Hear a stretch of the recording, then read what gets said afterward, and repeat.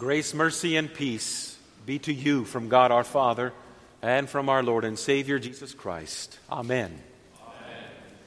Dear brothers and sisters in Christ, the text for this morning, this first Sunday in Lent, is from the Gospel reading, the temptation of our Lord Jesus. You may be seated.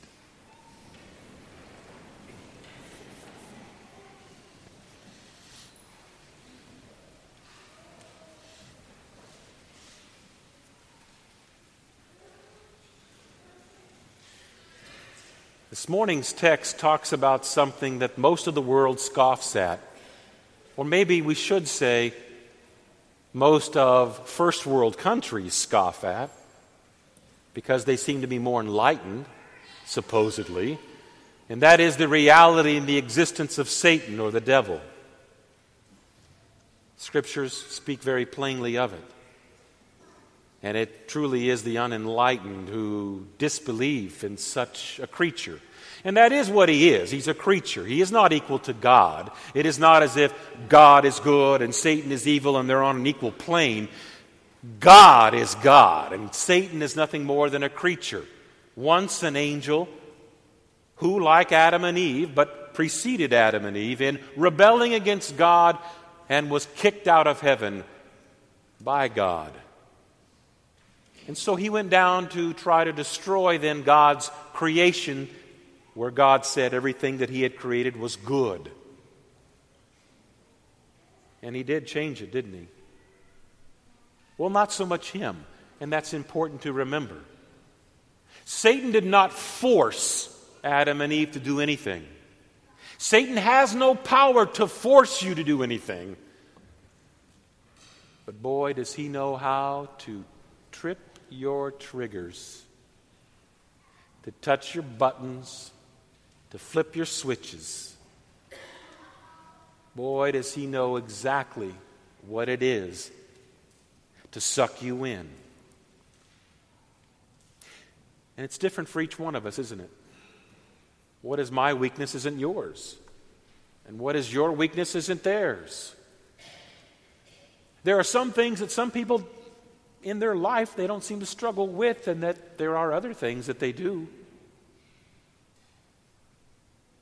We try to convince ourselves that we're different, better than, or not as awful as, and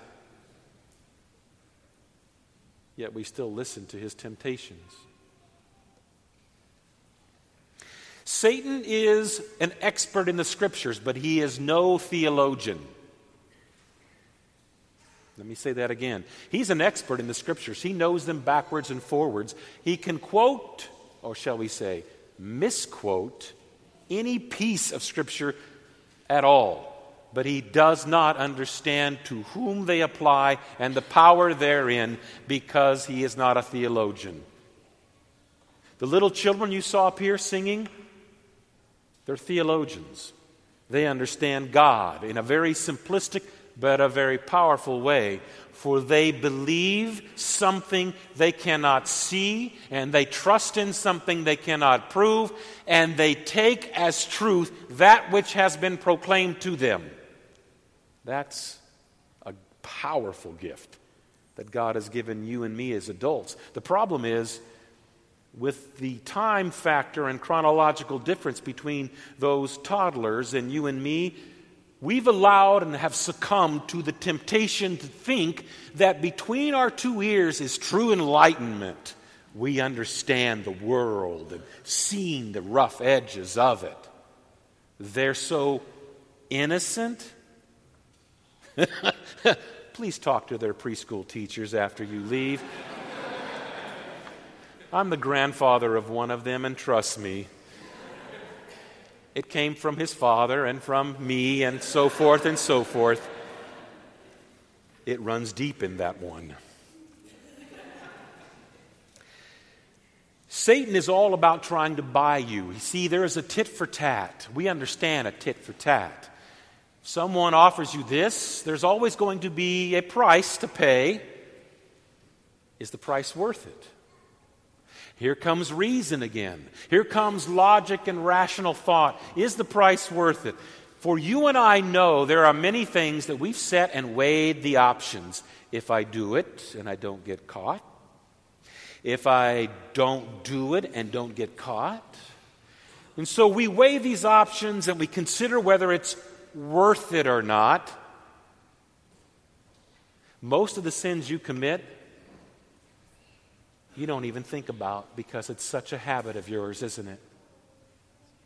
Most of the sins you wrestle with, you don't even think about because it comes so naturally, because it flows from who we are as a sinful human being. Oh, we will always have those moments when we're weighing options and so forth, but the most problem that you and I have are the daily sins that just come out. And isn't it interesting that until we are put into a headlock by God, and we're finally still, and we consider it, do we even recognize it as sin? Most of the time, if there's no foul, there's no crime. Keep rolling. Yeah, keep rolling. Because what Satan offers you is immediate gratification, but there is always guilt and shame that follows. Guilt and shame are a very powerful tool that God loves to use to turn you back to Him. Guilt and shame also is a powerful tool that Satan loves to use against you, that drives you to despair. And despair of God's forgiveness is a scary place to be. Judas, who hung himself, is the example to remember of what despair leads to without God's good news of redemption. Satan's motto is glory now, joy now, suffering later, difficulty later, problems later. That's that fine print. And everyone in hell, if you were to interview them here before, you would say, he's right. That is how it is. We had glory for a moment, and then a moment became trying to capture that glory day in and day out, and then before I knew it, it's gone, and now I have an eternity of suffering, of sorrow, but not the kind of suffering that you and I can ever experience in this world. Not the kind of suffering that you and I can ever experience in this world, for no matter how bad life is in this world, it isn't hell. They'll tell you that. And they'll tell you straight up. Jesus, on the other hand, comes at you as not misquoting Scripture, but showing Himself to be Scripture fulfilled. Truth incarnate. The Word made flesh. He shows you to be, I'm Scripture in the flesh. And all I desire is for you to see in me your salvation, your freedom from fear of death and shame, your forgiveness that wipes you clean. That's my desire. And there isn't a tit for tat. It's a free offer. It can be rejected, and it is, as the testimony of those in hell will testify. But his motto, rather than Satan's, is struggle now, suffering now, difficulty now, which is in hell, glory later. Just as Christ Himself in this world, in this morning's text. It wasn't as if after these 3 attempts by Satan, that was it. And it wasn't as if there were only 3. Drip, drip, drip, drip, drip, drip, drip. Constant. You know it and I know it. We experience it in this world. A continual, constant drip is Satan in your life and mine. Christ lived the perfect life. He didn't bend when you and I have bowed. He didn't give in when you and I have jumped off the cliff. He didn't listen and think when you and I have already acted out the thought. If you ask anybody in heaven, they will say to you, he's right. I had struggle, there was difficulty, but it doesn't compare to the glory I'm in now, free. I'm not followed by the drip. I'm not dealing with myself. Because really, Satan's doctrine is you walk by sight, by experience, by thought, rather than by faith. And Jesus' concept is you walk by faith, by grace, through faith, in the words and promises of God, not in the rational thoughts or the assessment by your brain.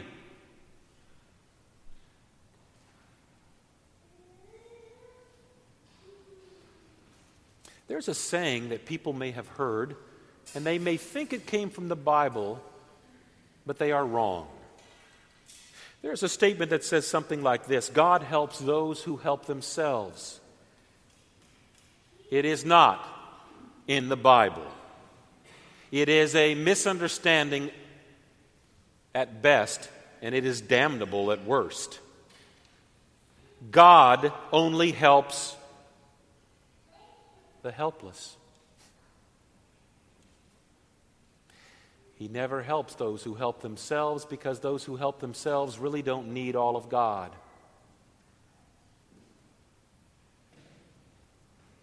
Look into the eyes of someone sitting in a hospital bed, or I should say laying into a hospital bed, that will be where they end their life, and tell me what helpless looks like. Visit someone in a nursing home who is living in a bed, and tell me what helpless looks like. And then look at yourself in the mirror and tell me how often you have that look in your eye. I can tell you it doesn't cross my eyes very often until God has me in that headlock or on my back, and I realize how helpless I am. Satan is always trying to tell you, you can do it. You can take care of yourself. You can just trust in God by doing something, because He only helps those who help themselves. Because God's not going to really provide for you. You know, you have to do something about that. Jesus is always telling you, I'll provide for you. But I provide for you through my word. I provide for you the same ways I provide for all of those who have lived their life and are now dwelling in hell. I provided for them. They didn't ask for it, but I provided for them. Have you always asked for it? But do I provide for you? Yes. I provide for all physically, but I only provide for you spiritually through my word and my promises. There you are taken care of. Let them take your husband. Let them take your wife. Let them take your house. Let them take your children. Let them take anything in this world, but no one can take your God from you. Struggle now, glory later.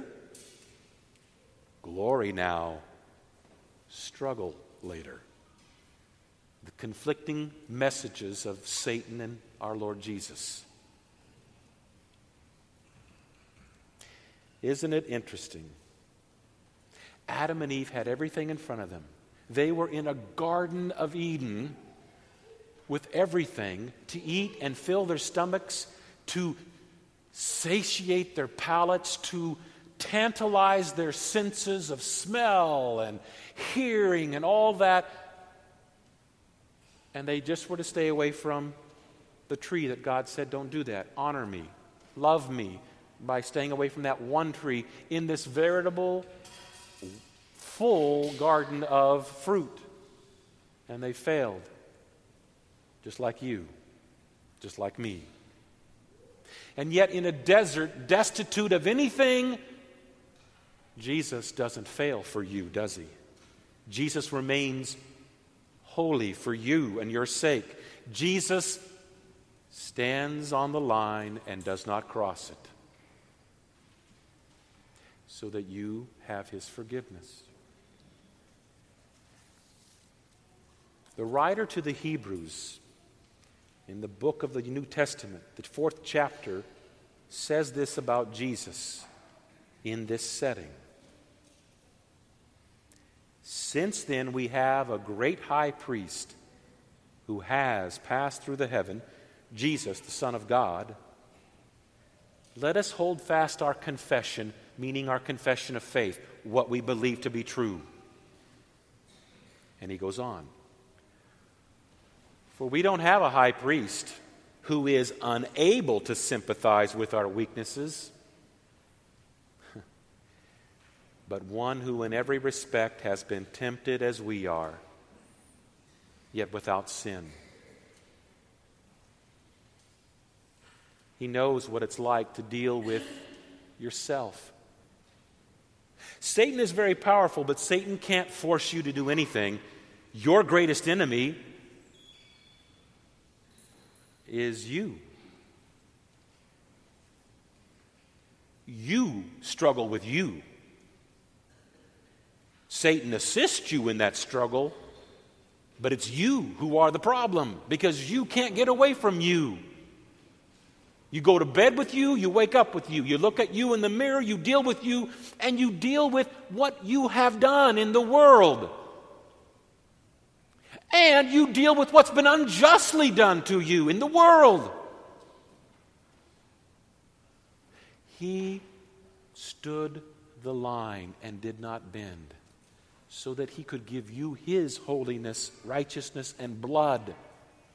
So the writer goes on, let us then with confidence, not fear, with confidence, not trepidation, confidence, draw near to the throne of grace that we may receive damnation, mercy, and find grace to help in time of need.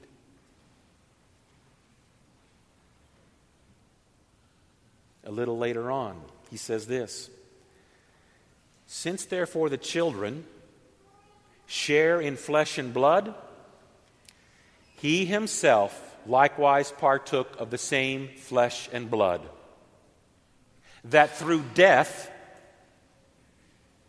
he might destroy the one who has the power of death, that is, the devil, and deliver all those who, through fear of death, were subject to lifelong slavery of death. In other words, he didn't save us from death, did he? He saved us through death. We all will die, but only those who are in heaven know that it's through Christ's death that they live, and everyone in hell knows it's through Christ's death that they are in hell. He goes on, for surely it's not angels that Jesus helps. He helps the offspring of Abraham.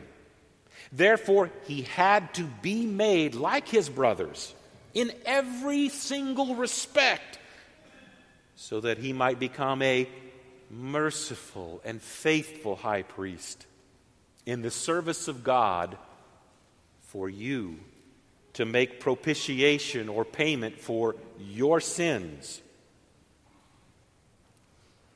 For because he himself has suffered when tempted,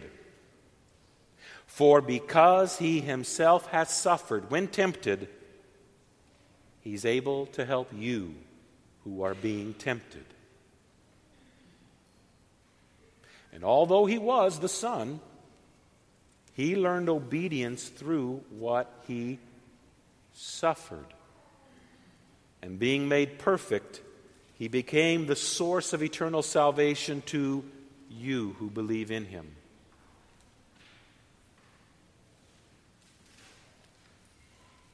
This is the message of the temptation of Christ for you, that you see this starked blackness and whiteness, the difference therein, that Satan loves to say, it's 50 shades of gray.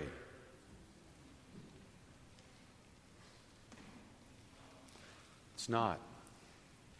And everybody in hell can tell you that, and everybody in heaven can tell you that.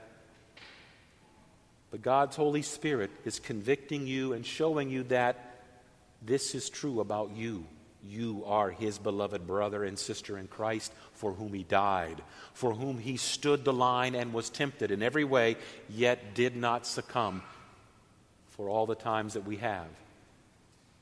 Not for just the ones that we struggle with and weigh the options, but for the ones that flow out of our lips and we don't even think about it. Especially for those. In the name of Jesus, our brother in Christ. Amen.